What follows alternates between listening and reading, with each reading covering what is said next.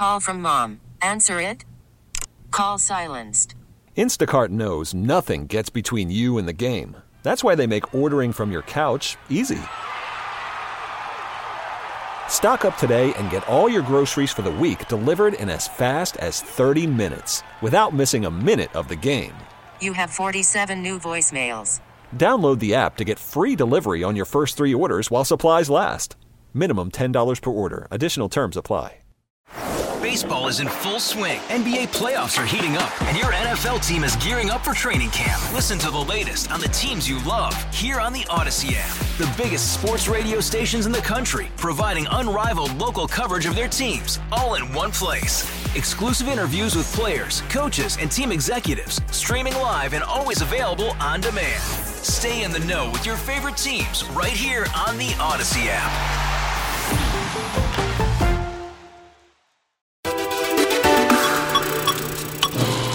The clothes you buy have a big impact on the environment.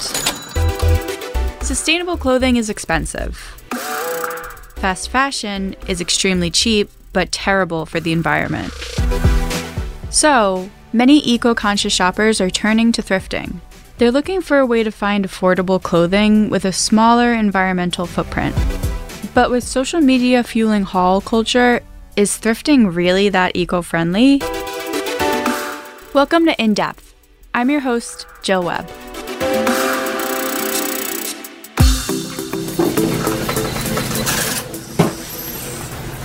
So what kind of led you to the thrift shop today? I have always thrift shopped. I've been on welfare my whole life, and so it's just an affordable way to shop. It's sustainable too.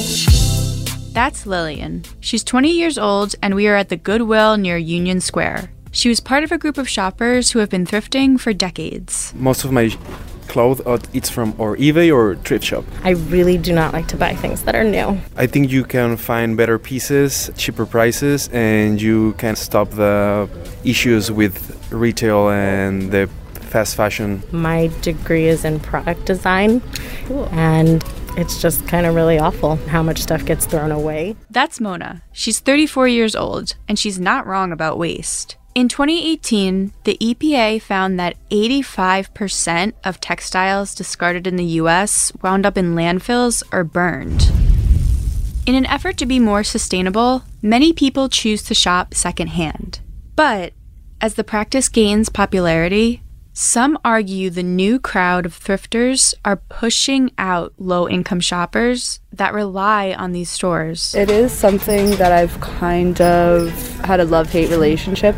There's been like an inflation of like thrifting prices, you know? Like there's like a demand for like cheap clothing, and it's like here for a reason because some people literally just can't afford to like go out and like buy from other places. But at the same time, it's a very sustainable way to kind of tap into fashion. There's so much clothes in the world, we don't need any more. We don't need anything else produced. We've seen how gentrification pushes families who have lower incomes out of their homes. So it's not a stretch to say the gentrification of thrifting can push these same crowds out of affordable stores. But many young people are looking around at the devastation brought on by the climate crisis and wanting to change their personal habits, like switching from a retail-heavy wardrobe to mostly used finds. So I set out to answer the question, is it problematic for middle and upper-class people to thrift, or are there enough clothes to go around? Hi guys, it's Emma Chamberlain. That's Emma Chamberlain. She's a popular YouTuber with over 11 million subscribers. Some of the 21-year-old's most popular YouTube videos are her thrift hauls. Emma shows viewers what items she scored at local thrifts. The popularity of haul videos introduced a new demographic of shoppers to thrifting. For an evolution from 4 years ago, the main thing you've seen is the Gen Z shopper. You just heard Michael Feynman, Goodwill's regional manager for New York City, Westchester, and Long Island. While lower-income Gen Zers have always relied on secondhand shopping, now more affluent young people are also thrifting. That shopper has made thrifting the keystone of their shopping experience. It's quite remarkably dramatic, how they've incorporated thrift shopping into their daily lives. For people like Lillian, who have consistently shopped secondhand, this can be frustrating. I actually made a tweet about this that blew up because brands that we kind of wore as a kid because it was affordable. A lot of people now are like, oh my god, this is so cool. If you like look at like the upper class, they dress like poor people. There's a trend to look poor. As thrifting gets more romanticized, many forget there was once a cruel stigma attached to it. It is so infuriating because as a child I would literally get bullied. More on that later. First, a question. At what point did thrifting become cool? Historically, thrift stores are still somewhat of a new phenomenon. Trading was always a part of the barter system, but due to the amount of work put into making clothes, people used to hold on to them a lot longer. The Industrial Revolution changed that. Mass clothing production became accessible and purchasing clothing became affordable. As people started viewing their wardrobe as disposable, they began tossing out old clothes and buying new stuff. You start to see a massive uptick in the average number of garments that people had. That's Jennifer Lizotte. She's an assistant professor of history and material culture at the University of North Carolina, Wilmington.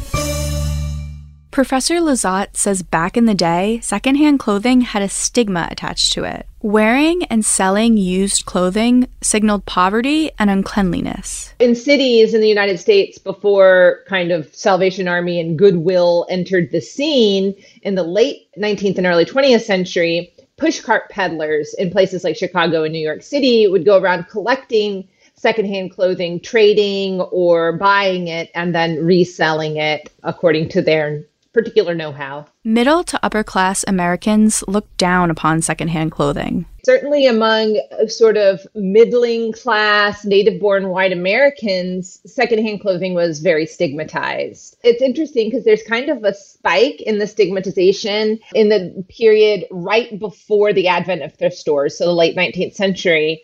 Because of the general acceptance of the germ theory, people began to recognize that germs traveled along as little invisible particles and so could spread. That perspective began to shift when secondhand clothes became synonymous with charitable giving. Goodwill Industries launched in Boston in 1902, and by 1935, there were 96 Goodwill thrift stores across America. Both Salvation Army and Goodwill start to kind of rebrand their stores as, instead of social service stores, they start calling them thrift stores, which I think is an attempt to appeal both to donations and to get more people to view the wares as acceptable to buy and own and wear. They posited donations. So they appealed to, again, middling class housewives by saying, you know, this is a way for you to get rid of still viable clothing and update your wardrobe while feeling virtuous and philanthropic about it. Around the same time, creative communities began to take an interest in thrifting. Starting in the 1920s, it starts to get cooler, hipper, more popular with certain groups like avant-garde artists who start to appropriate objects. And people like André Breton, the French father of surrealism, even writes things talking about how important places like flea markets and thrift stores are to the creative process. And I think that does start to influence fashion and dress. That was true in New York City's very own bohemian neighborhoods.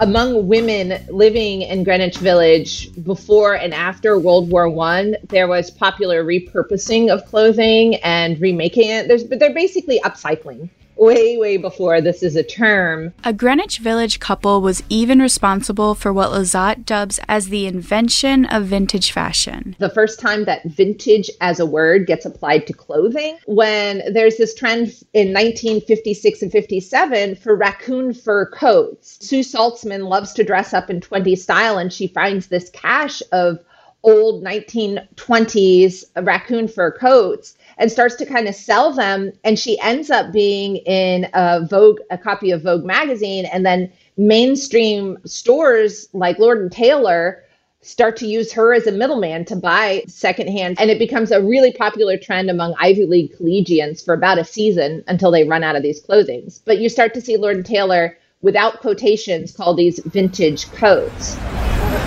It's not surprising that a fashion capital like New York City has roots in the vintage space. The e-retailer Nasty Gal researched the popularity of vintage and thrift stores. It found New York to be the thriftiest state, and New York City is home to an estimated 239 thrift shops. According to a recent resale report, the secondhand industry was valued at $35 billion in 2021, but by 2026, it will be worth $82 billion. So more and more people who haven't been interested in thrifting are warming up to it, like this Goodwill shopper. I'm not a thrift shopper. Oh, you're not a thrift shopper. So what are you doing today? Looking for cheap cover-ups for my bathing suit, so I'm just getting some men's shirts. Why'd you choose to come here? Just wanted something inexpensive, because cover-ups sometimes cost more than your bathing suit. Would you have done this 5 years ago? Probably wouldn't have 10 years ago. Now, yeah. Mm-hmm. More cost efficient and, have kids now. Yeah. She's not alone in changing her perspective on shopping secondhand.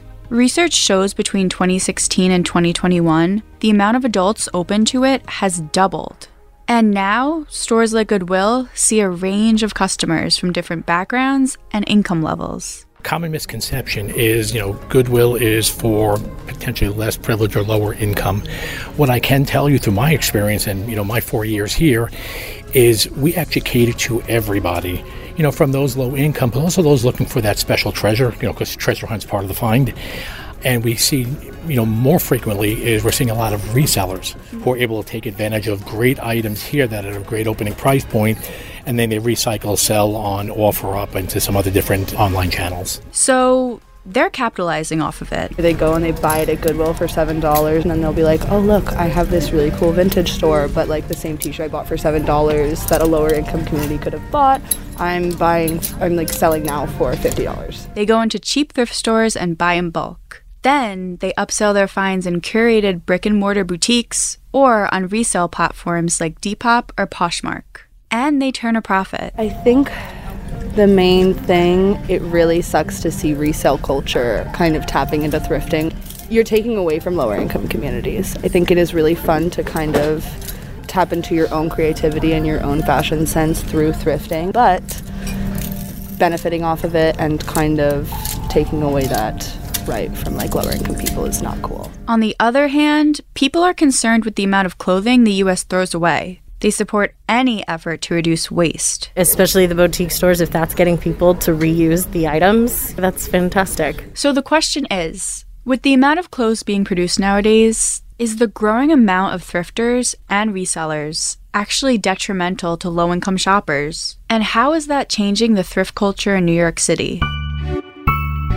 I called up Patrice Williams, an affordable style expert who runs the blog Looking Fly on a Dime. I started my fashion career working at magazines. I always knew that I loved fashion, but I wanted to just do something that felt really accessible and felt like something that the average person could learn something from it. So after getting laid off from my job at a magazine, I started my website, Looking Fly on a Dime.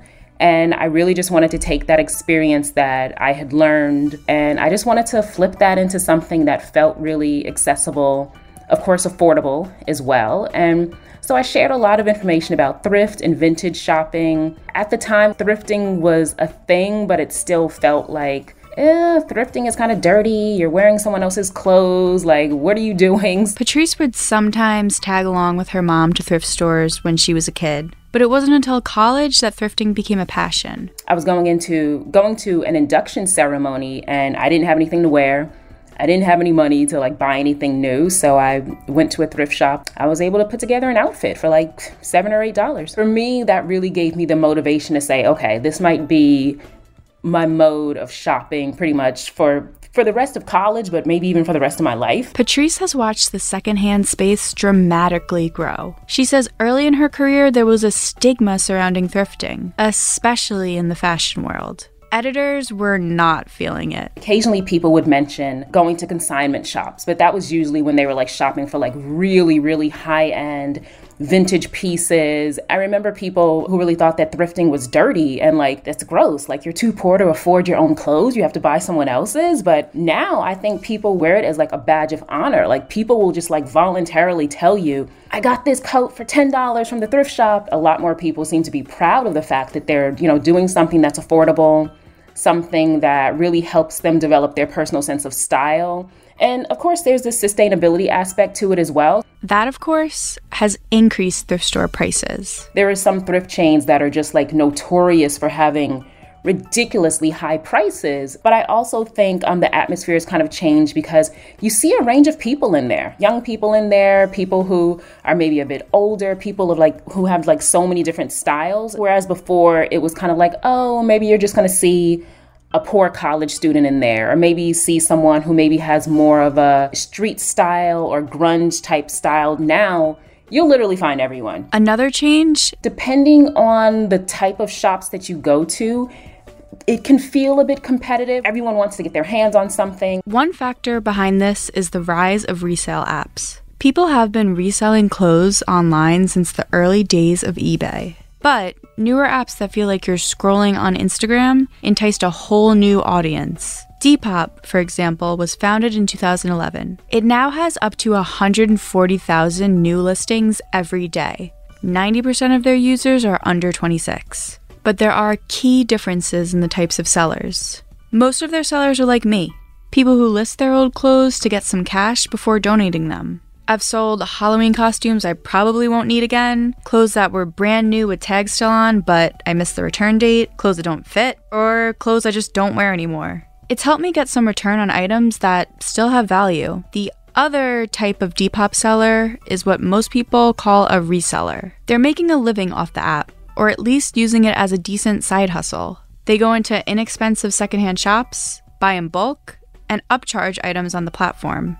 This is an area of debate within the thrifting scene. I know some thrifters who do not like the resellers. They come in there with their massive bags and they're just like filling those bags up with thrifted clothing. And it's like, okay, of course you're not wearing all of this stuff. You're looking for specific things that you know that you can post online and that you can like sell it for a much higher price. So, and that's not to say that all resellers are pushy like that, but that atmosphere has definitely changed because people aren't solely going there for, to outfit their own closet. So those people just naturally kind of change the atmosphere of thrifting, but they go in and they're like really focused because it is a job for them. They're more so going in with the mindset of, hey, I know I have a financial goal of making $2,000 a month. They're hardcore. Even Patrice feels conflicted about resellers. That I started thrifting out of necessity. It wasn't a hobby for me. It was me just being like a poor student. I even acknowledge at times that there's a level of privilege that I have, that I can still choose to shop at thrift stores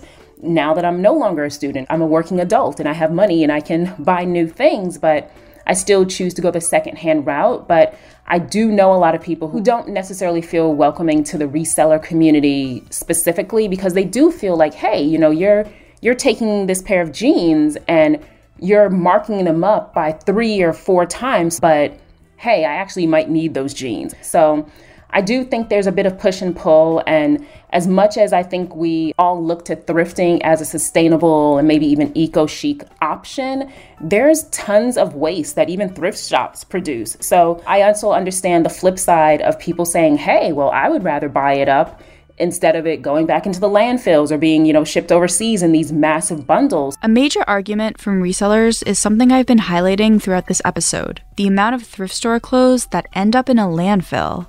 Patrice has been taking that into consideration too. She recently wrote a blog about why she stopped donating all her clothes to thrift stores. I still donate to the thrift store, but I'm just more intentional about where I'm donating and what I'm donating.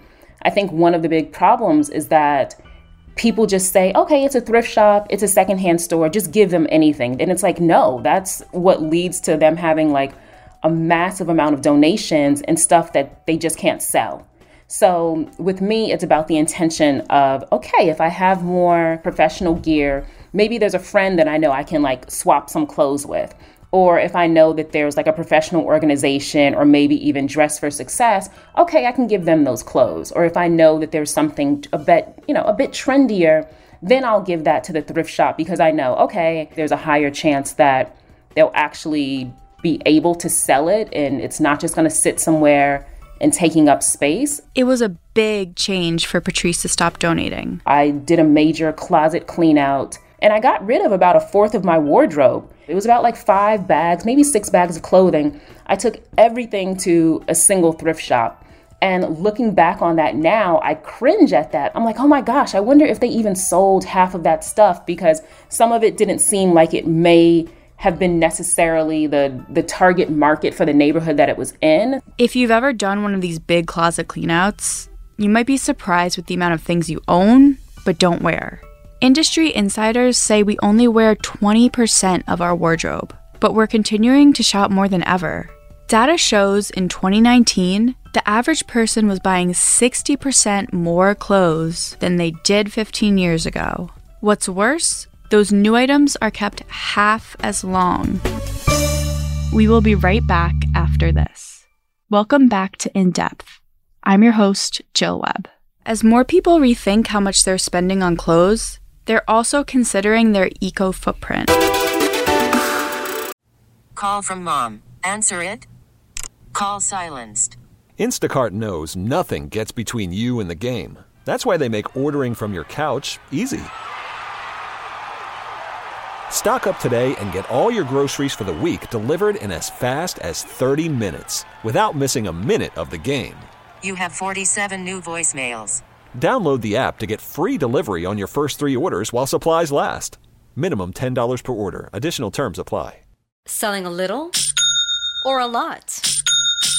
Shopify helps you do your thing, however you cha-ching. Shopify is the global commerce platform that helps you sell at every stage of your business. From the launch your online shop stage, to the first real-life store stage, all the way to the did we just hit 1 million orders stage. Shopify's here to help you grow. Whether you're selling scented soap or offering outdoor outfits, Shopify helps you sell everywhere. From their all-in-one e-commerce platform to their in-person POS system, wherever and whatever you're selling, Shopify's got you covered. Shopify helps you turn browsers into buyers with the internet's best converting checkout. 15% better on average compared to other leading commerce platforms. And sell more with less effort thanks to Shopify Magic, your AI-powered all-star. Shopify powers 10% of all e-commerce in the US. And Shopify is the global force behind Allbirds, Rothy's, and Brooklinen, and millions of other entrepreneurs of every size across 175 countries. Plus, Shopify's award-winning 24/7 help is there to support your success every step of the way. Because businesses that grow with Shopify. Sign up for a $1 per month trial period at shopify.com/Odyssey Podcast, all lowercase. Go to shopify.com/Odyssey Podcast now to grow your business, no matter what stage you're in. Shopify.com/Odyssey Podcast.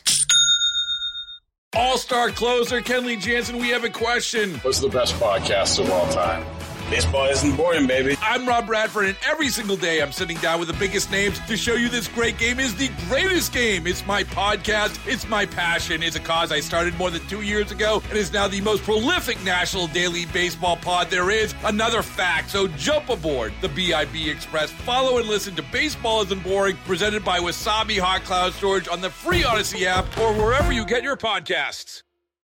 Fast fashion brands like Shein and Fashion Nova price their items notoriously low. They're usually on par with thrift store pricing. People with disposable income are becoming used to shopping low-quality, fast fashion. If a top rips after wearing it once, or it's not trendy anymore, people just throw it away and buy another one for a couple of dollars. But that creates a ton of waste. Even though thrifting is sustainable to an extent, sometimes wealthier shoppers mimic fast fashion consumption habits, but at thrift stores. I noticed that I was thrift shopping way too much and that I was buying a bunch of stuff because I'm like, oh, this is only $2. Oh, this is only $5. And after a while, like my closet was just overflowing. And I'm like, well, why did I buy that? And I'm like, oh, I bought it because it was cheap. Not necessarily because I liked it, not necessarily because I was going to wear it. And I realized that I was even contributing to just this over-consumer like mindset of just buy everything because you can and then don't wear it. And of course, I would end up donating it back to the thrift shop. So it just felt like this really weird cycle that I was doing and going through. But definitely over the last few years, I've become more conscious of don't buy everything if you don't need it, if you're not going to wear it, if you can't style it 3-4 different ways. Some people are buying so much, they're like, all right, let's jack the prices up even more, which again affects people who do need the prices to be lower. And it can become like such a weird cycle where, you know, it's like thrifting used to be the go-to for like super affordability. But depending on which shop you go to, sometimes it is just cheaper to go the fast fashion route. It's great that thrifting is more acceptable, so to speak. But I also feel like there's been like some pushback and some cons that have come along with that we still have to like figure out somehow. It's easier to see price jacking at trendy vintage and curated thrift shops. Why does that matter? Because if thrifted clothes are not affordable for low-income shoppers, they have to turn to fast fashion, creating even more fashion waste. Ironically, in the long run, this hurts low-income shoppers most of all. We will be right back after this. Welcome back to In Depth. I'm your host, Jill Webb. You heard Patrice, a self-proclaimed thrifting pro, who's changed the way she shops and declutters. She's not alone. Others interested in sustainability have taken a similar approach. So, when I hear the argument that thrift resellers and more expensive vintage shops are taking away from low-income shoppers, it can fall flat because there are so many clothes. Bags and bags of unsellable secondhand items are getting hauled off across the world. I asked Michael, the regional manager from Goodwill, about the organization's process for handling donations. So retail stores are the first destination for consumer donations. It starts here, goes through its 4-week cycle on our floor, and anything that doesn't sell within a store then goes into clearance, which goes to the outlet and is sold by the pound. Through donations, 40 million pounds do not go into a landfill. They come to us. Once it's done with the outlet, we actually, we sell in bulk elsewhere, so our sustainability factor is very, very high. Goodwill, like most thrifts, does not have a lack of inventory. Across the U.S., too many clothes are being donated. I know, that sounds odd, but here's Professor Lizotte. So by like 1960, there are literal tons of donated secondhand clothing that is being packaged a totally different way, either as rags or by the pound or ton and sold, as you say, to the global south. So even though some consumers, American consumers, tend to see donations as a process of like global benevolence, most researchers on the topic see there as just being far too much, and a lot of it ends up in landfills. A problem that started decades ago has grown exponentially. In 1960, 1,710,000 tons of textiles ended up in landfills. Sounds like a lot, right? Well, in 2018, that number was 11,300,000. The issue here isn't that we're taking away cheap clothes from those in need. It's the rate at which the fashion industry manufactures clothes.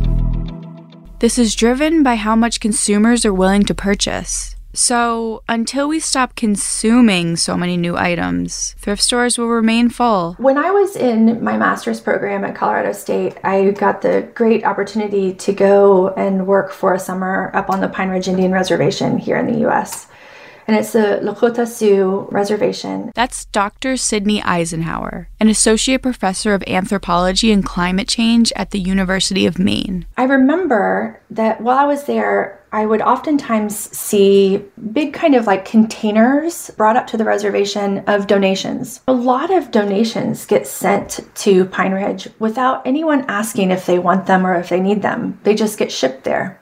And I remember one woman saying to me, of course we appreciate the assistance, but it's just so ironic that like if we get another pair of size 4 designer jeans, I'm going to scream because it's like the things that oftentimes would get sent there would be things like washing machines that didn't work or, small appliances that had burnt out motors or, designer jeans that don't really fit in the local context. Seeing these unneeded items clog up the Lakota Sioux Reservation changed the way Dr. Eisenhower thought about donations. I started to think about that as donation dumping. And I think that, for a lot of really low-income communities where people who have the best intentions to donate and to give assistance, unfortunately, if you don't ask people what they need and you don't try to figure out, like, how can I actually help people in ways that are meaningful to them, you can oftentimes actually exacerbate the problem. Even if people try to be charitable and sustainable by donating instead of dumping used items, there are consequences. Lakota who live in this very rural place with very little community income to run any sort of waste collection program, what it ends up doing is basically trashing people's places, right? We're just literally displacing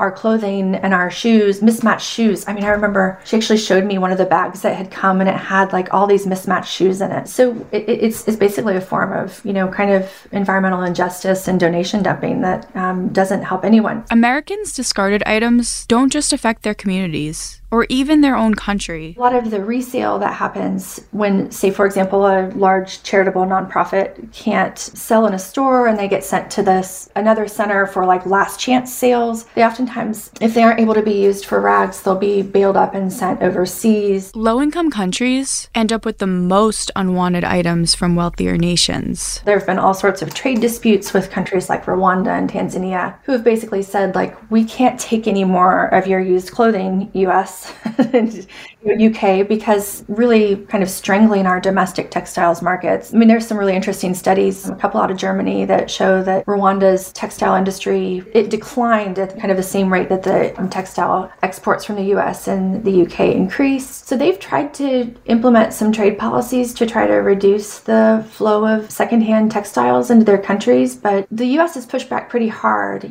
putting in retaliatory tariffs and, threatening any sort of preferential access to U.S. markets. So it's been really hard for these relatively poor countries to fight against the U.S. trade policies.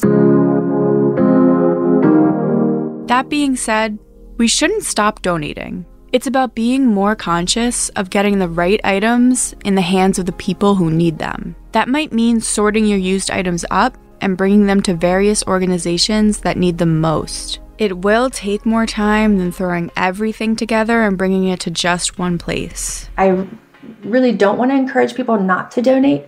The organizations that handle donated goods do a lot of good work, but I think, before folks donate, there needs to be a lot more thought around what would you use? What, could someone actually use this? And much more thought about how can we all use the things that we have longer? How can we repair them? How can we make sure that we're buying things that are durable? One of the first steps is understanding our purchases have a life cycle. Then we can think about where they might end up next. I always tell my students, if you want to understand the environmental impacts, all you have to do is just kind of follow the clothing. So if we think about environmental impacts, particularly for low-income people, the first thing to think about is that we're seeing such a low percentage of donated clothing recycled. And part of that just has to do with kind of international markets and the availability of processing capacity. As a result, the overwhelming majority of it ends up in landfills and in incinerators, which, are disproportionately sited in communities that are low income and often of color.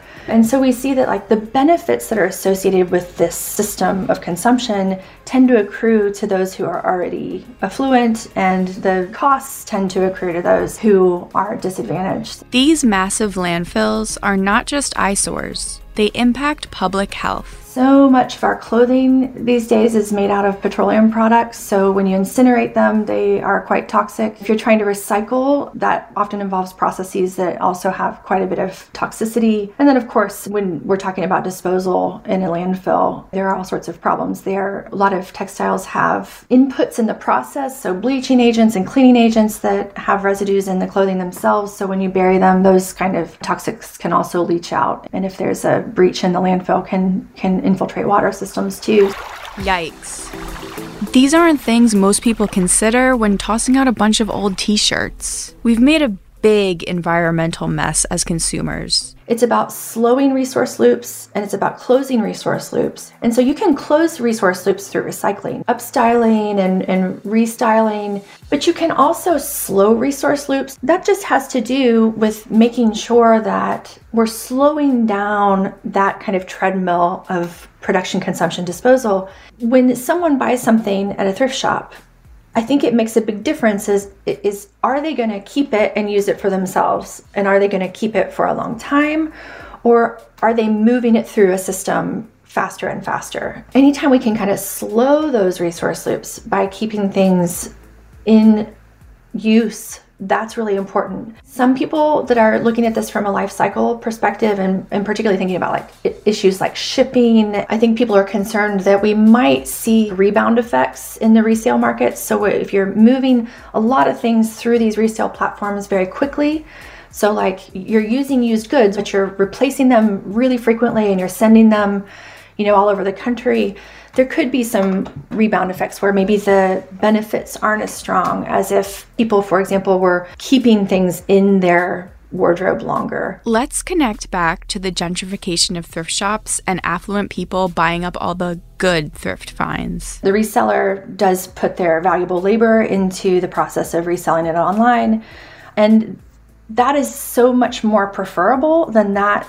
piece of clothing not selling and ending up either in an incinerator, a landfill, or being boxed up to be sent overseas. Do these stores generate enough money to give back to their community? Dr. Eisenhower told me about a postdoc, Brianne Berry, who embedded herself as a volunteer in multiple stores for a year. She was there on the sorting floor. She was there working with all the elderly women who were, helping to sort the donations. And it is certainly true that the proceeds that those little community thrift shops produce, they do stay local. So she was able to show that in the 3 thrift shops that she was working with, they were able to produce benefits for the community that were roughly equivalent to the town's recreation budget. So it's things like community suppers and feeding low-income families to, building libraries and helping with educational programs.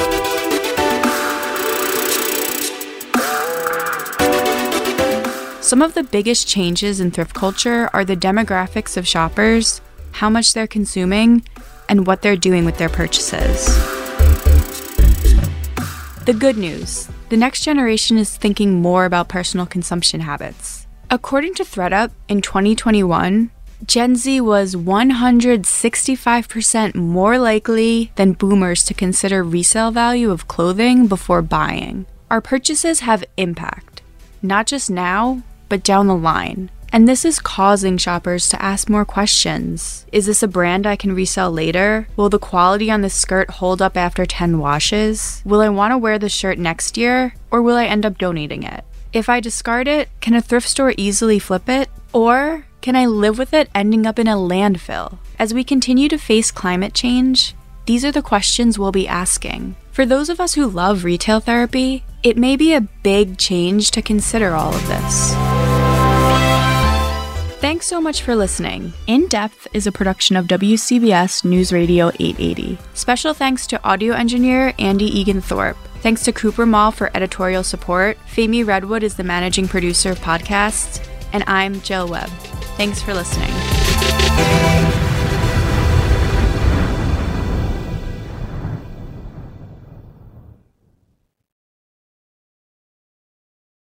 All-star closer Kenley Jansen, we have a question. What's the best podcast of all time?